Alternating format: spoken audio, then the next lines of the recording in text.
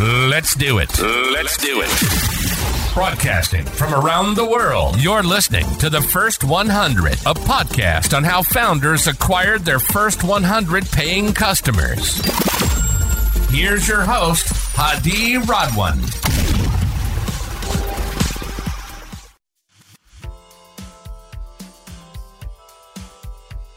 Alex, good to have you on the show. How are you doing today? Doing great. Thanks very much for having me. Great. Let me just start with a quick introduction for our listeners. My guest today is Alex Leonardi, the CEO and co-founder of VectorShift, which is a developer of a no-code platform intended to help developers build and deploy generative AI workflows. Alex, explain to an 8-year-old, what does this mean? What does VectorShift do and how it works? Yeah, so VectorShift basically tries to extend the audience who can actually work with and build their own custom AI-like workflows to people who are not just, like hardcore developers. Because building these sort of AI workflows requires a lot of integration with the actual large language model providers, databases, integrations with other data sources you might be working with.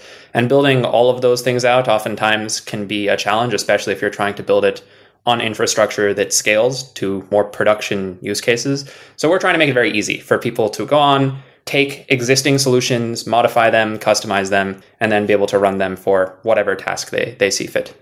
If we pick a use case today and we want to use VectorShift, give us an example. How would the customer journey look like? Yeah, so I think the use cases sort of differ based on the client and also the stage the clients are in. So like for, let's say a small to medium business, usually the use cases can be something like, generating like custom emails for like personalized outreach, for example, or taking documents that you may have just like received and being able to quickly summarize them or generate reports in a very specific format that you've seen before using those documents. Actually, a lot of our go-to-market motion so far has actually been more on the enterprise side, so larger companies. And those use cases tend to be a bit more complicated.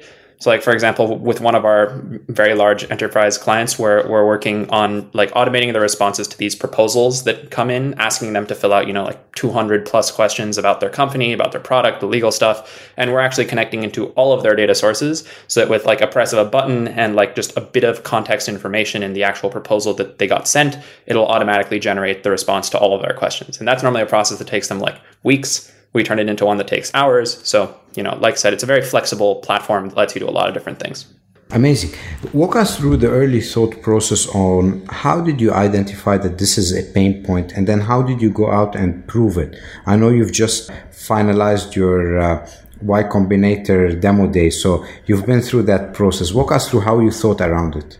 So my co-founder and I, Albert, have been thinking about this space for a while now. I actually, while I was in college, I did a double major in statistics and computer science, did a concurrent master's in AI and machine learning. So I've been thinking about applications of more AI type technologies to business for a while now. I actually went to work at Blackstone, which is a financial institution, specifically to try and figure out how to apply these sorts of technologies to more financial use cases. So I've been thinking about it for a while. And same with Albert. After, he studied statistics in college, ended up going to McKinsey, and focused his last year in McKinsey was focused very heavily on like generative AI deployments within these companies. And the truth is, when we talk about these sorts of things, like the main thing we identified was that like generative AI as a whole paradigm is a very flexible paradigm. And oftentimes right now it's getting used for like really vertical solutions, like very specific use cases, which is good. It does very well at it. But fundamentally, it's not like a vertical specific solution. Like you can use the same large language model for a very large number of use cases and it will do very well. So basically the way that we identified using the creating a no-code platform, a more horizontal approach to generative AI rather than a vertical one, is that we think that generative AI has the flexibility to do very well as a horizontal solution. And this is something we identified pre-Y-combinator. We were lucky enough that when we joined Y-combinator, we started working on this, we did see pretty quick demand from upmarket clients, which were the people we were targeting, primarily because Albert and I both have experience working with more upmarket clients. So we just kept building. And then eventually we also launched the public version of the platform, which has also seen pretty good demand. So I think it's just very generally, there is demand to try and access these solutions. It's a little obfuscated if you're not super technical to be able to work with these things really well. So we just want to reduce the barrier of entry, basically. Amazing. And if we go back to your early days, do you have currently any customers that are paying you, or you're still in proof of concept mode? No, we do have. So we have several customers right now on the upmarket who we're working with. I won't share the names just because we're under contract with them. But we have roughly 6 upper mid-market to large enterprise customers between let's say, tens of millions of revenue per year to several billions of revenue per year. Primarily, like I said, on the larger enterprise side. And then we have I think we have roughly 600 users on our public platform now, with a few of them paying. Many of those users are still on our free tier, just playing around with things, but a good portion of them are paying now as well. This is great, and good luck growing even further. But if we go back to your enterprise sales motion, because this is a longer sales cycle, how did you approach it? How did you convince enterprises to use your platform early on? So Albert actually leads our go-to-market motion. I do much of the technical work right now and the fundraising. But effectively, the way Albert has approached this is we both have experience working in with large enterprises. Him in particular at McKinsey, his deployments have been going into larger companies and figuring out how to help make things more efficient, how to help people do their jobs more effectively, etc. So we actually started primarily targeting sales use cases. Now, all our pilots are not entirely sales, but a large portion of them are, because Albert has done a lot of work within the sales vertical. So we went in with sort of knowledge of what sorts of problems these salespeople are facing. And effectively, instead of trying to sell them a no-code generative AI solution, we tried to sell them solutions to their sales problems. And in particular, we told them we'd be doing it through generative AI. We'd be doing it through a flexible platform. And I think this helps enterprises solve several of their pain points. One is that these are actual problems they're currently facing. It's not that they have to come up with a problem of what can generative AI solve and how can we apply it? These are actual issues they face. But that's also coupled with the fact that many of these enterprises do have significant incentive to try and incorporate generative AI into their workflows, both from management, from shareholders, et cetera. People see this as the direction the world is going. And a lot of these larger companies are facing pressure to figure out how they can stay with the times and incorporate this into their processes. I think given that combination of we have a solution that one, we can help them build into something that directly addresses what issues they're currently facing, and two, can scale well into solving several of their issues and becoming a provider of generative AI solutions that, rapidly can get them to different use cases as time goes on. I think it's become an easier sell. That being said, it does still take time. So Albert, basically from week 2 of Y-combinator, which is now 2.5 months ago, has been working, talking to VPs, directors, the individual salespeople within enterprises to generate buy-in for the solution at all levels. And over time, if you can get enough people in an organization to be interested by the solution, we found that you can push it through.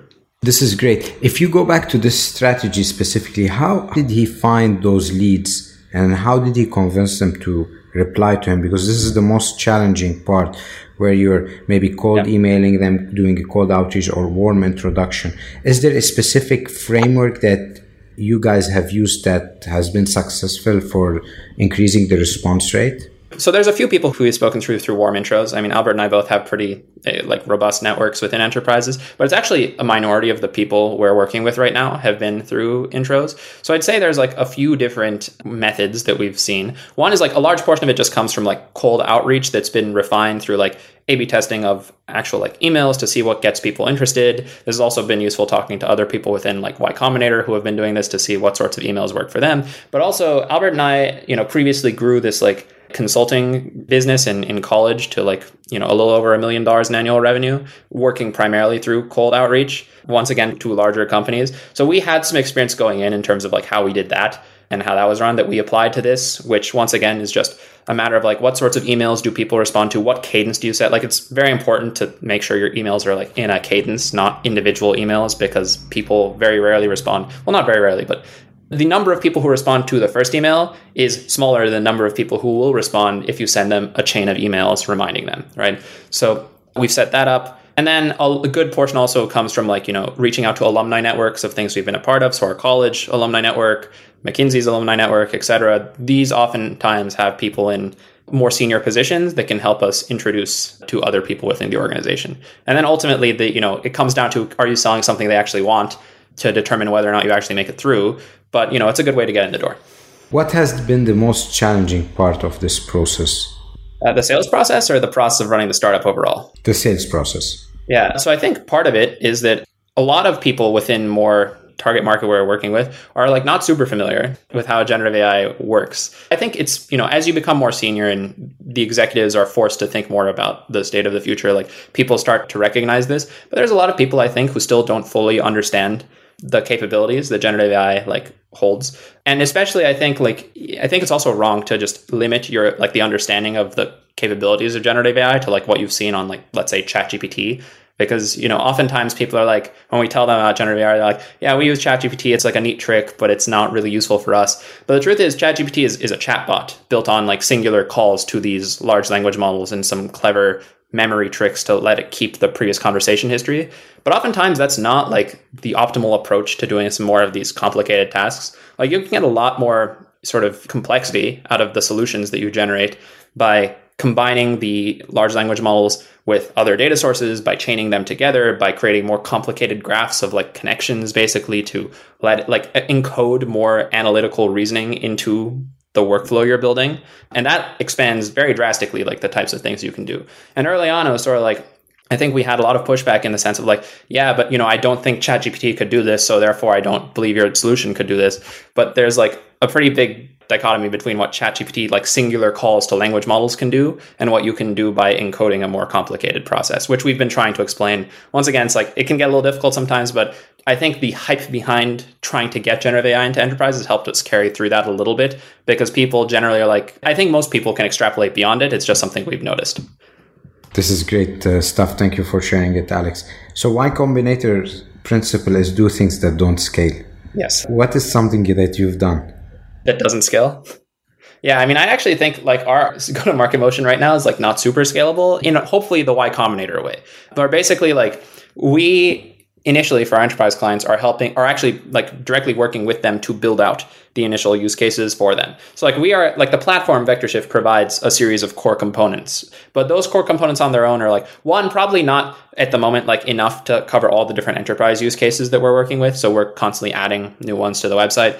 And two, like, there's like integrations to the specific data sources. There's the actual creation of the framework of each individual pipeline. These are non-trivial tasks that frankly, if we just gave them to the enterprise as is, they would not be able to do it. So Albert and I are actually going through and implementing these one by one for our initial enterprise customers. And, eventually we do have a long-term that does scale through this, and that like every solution we create for an enterprise, if we can isolate out any proprietary information and the data sources and just leave ourselves with a core logic engine, we can repackage that core logic engine for other enterprise use cases doing the same thing. For example, for this like report generation for this one enterprise client we're working with, it's like a use case we've now heard across like 80+% of salespeople we've spoken to as being like a major pain point. So, if we can isolate out that core logic, we can then significantly increase the rate at which we can implement it for other clients. At the same time, right now, it is us effectively doing pseudo consulting work for each of these clients using our platform, which is not super scalable. But, it gets people in the door, and it makes it a much more compelling value proposition for people at the beginning. Thank you for sharing this, Alex. There's two ways you can approach maybe early on the client attracting it into your product. One is you pitch them and then they pay for a proof of concept, or you pitch them, you take their problem, you create a proof of concept, and then you sell them your license, let's say, or implementation fee. Which one are you for, and what are the pros and cons? Yeah. So, I mean, right now, our approach has been we're doing like pilots with implementation fees associated, that then they have a choice at the end to whether to convert. And if they convert, we also like put in like an annual contract, and then there's the recurring revenue associated with that. That's the way we currently work.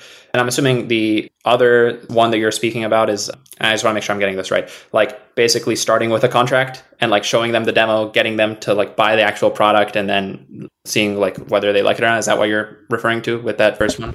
Essentially, you're pitching them your idea, and then you say, give me a problem that you have, and I'll show you how my platform would solve it for free, like a proof of concept, and then they would commit to a contract. Yeah. So we do a hybrid of this. I think there are benefits to both things that you just stated, which is why we do a hybrid, which is we actually, when we're on the sales call, we're at a point with the platform where it actually does a decent number of things out of the box. So, and we have like a few solutions created out of the box.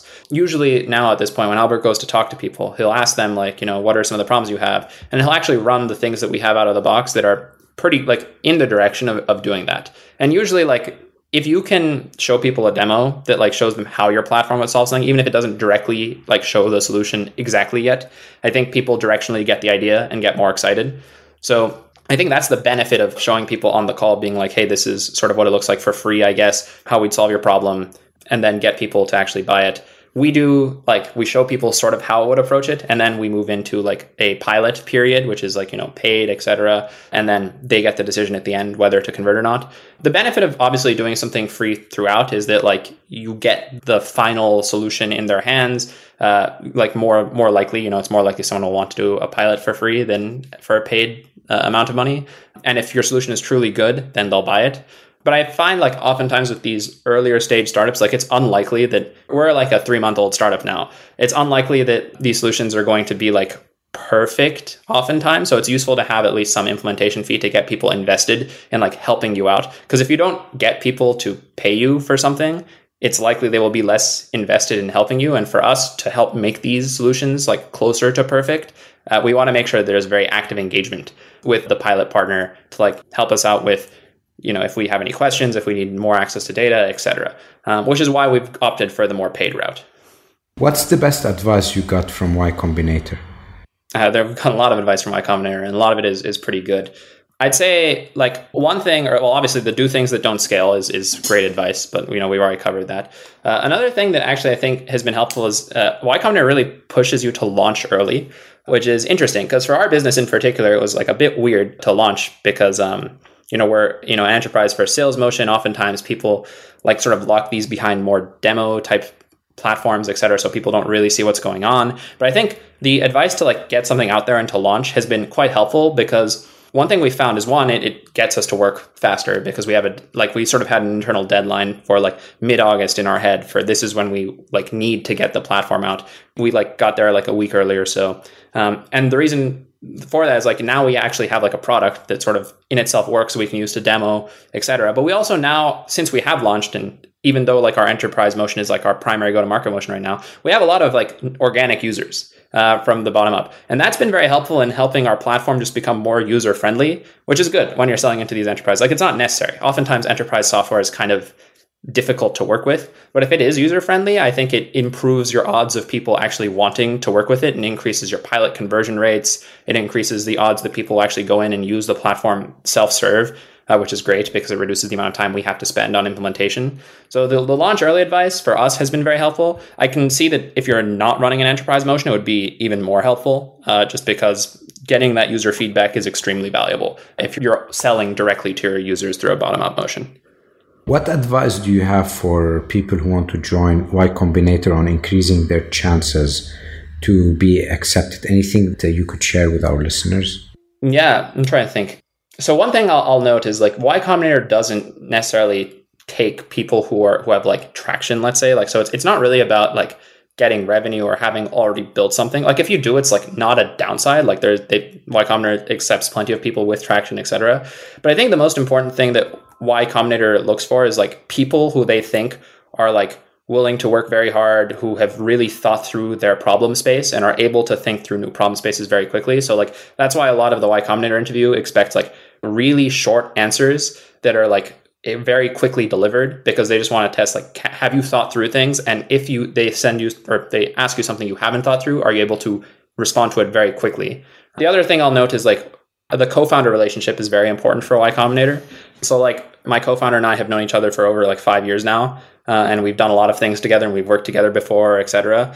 And Y-combinator takes big bets on like co-founders who like know each other and have done good, like cool things together, because ultimately like when you're doing a startup, it's like a multi-year experience, and the number one cause of death in early years is breakups between co-founders or co-founders just giving up. So finding someone who can like motivate you and who works well with you and who you enjoy spending time with is like a very big plus. And luckily like we have that. So we're optimistic in that regard.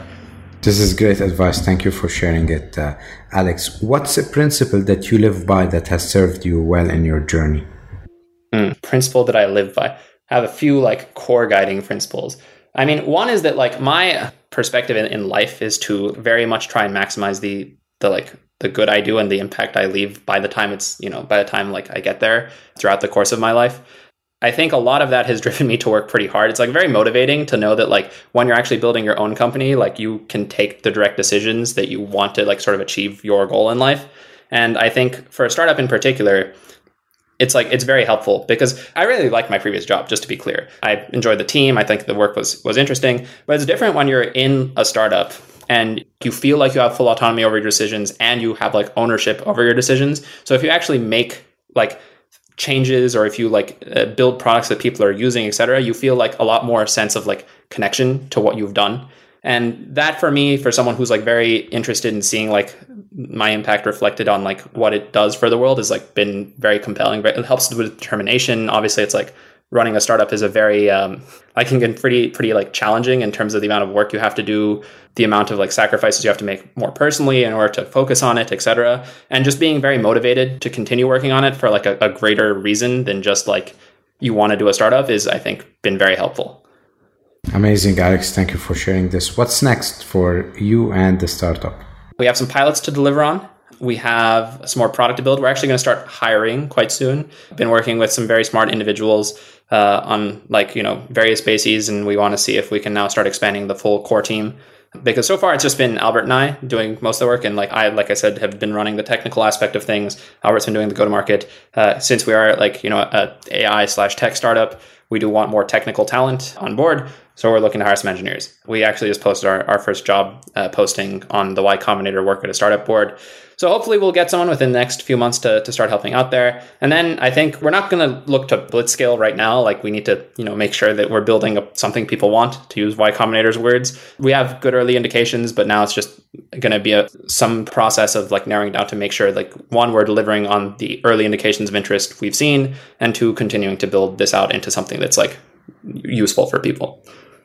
Amazing, Alex. Thank you for stopping by and sharing your story. We wish you the best of luck. How can people reach you? So you can reach me at my email, which is alex@VectorShift.ai. I'm happy to talk if anyone has any questions. But yeah, no, thanks very much for having me. This was great. Thank you so much for listening to the First 100. We hope it inspired you in your journey. If you're enjoying the podcast, please subscribe to our podcast on Apple iTunes, Stitcher, Google Play, or Spotify, and share it with a friend starting their entrepreneurship journey. Leave us a 5-star review. Your support will help spread our podcast to more viewers.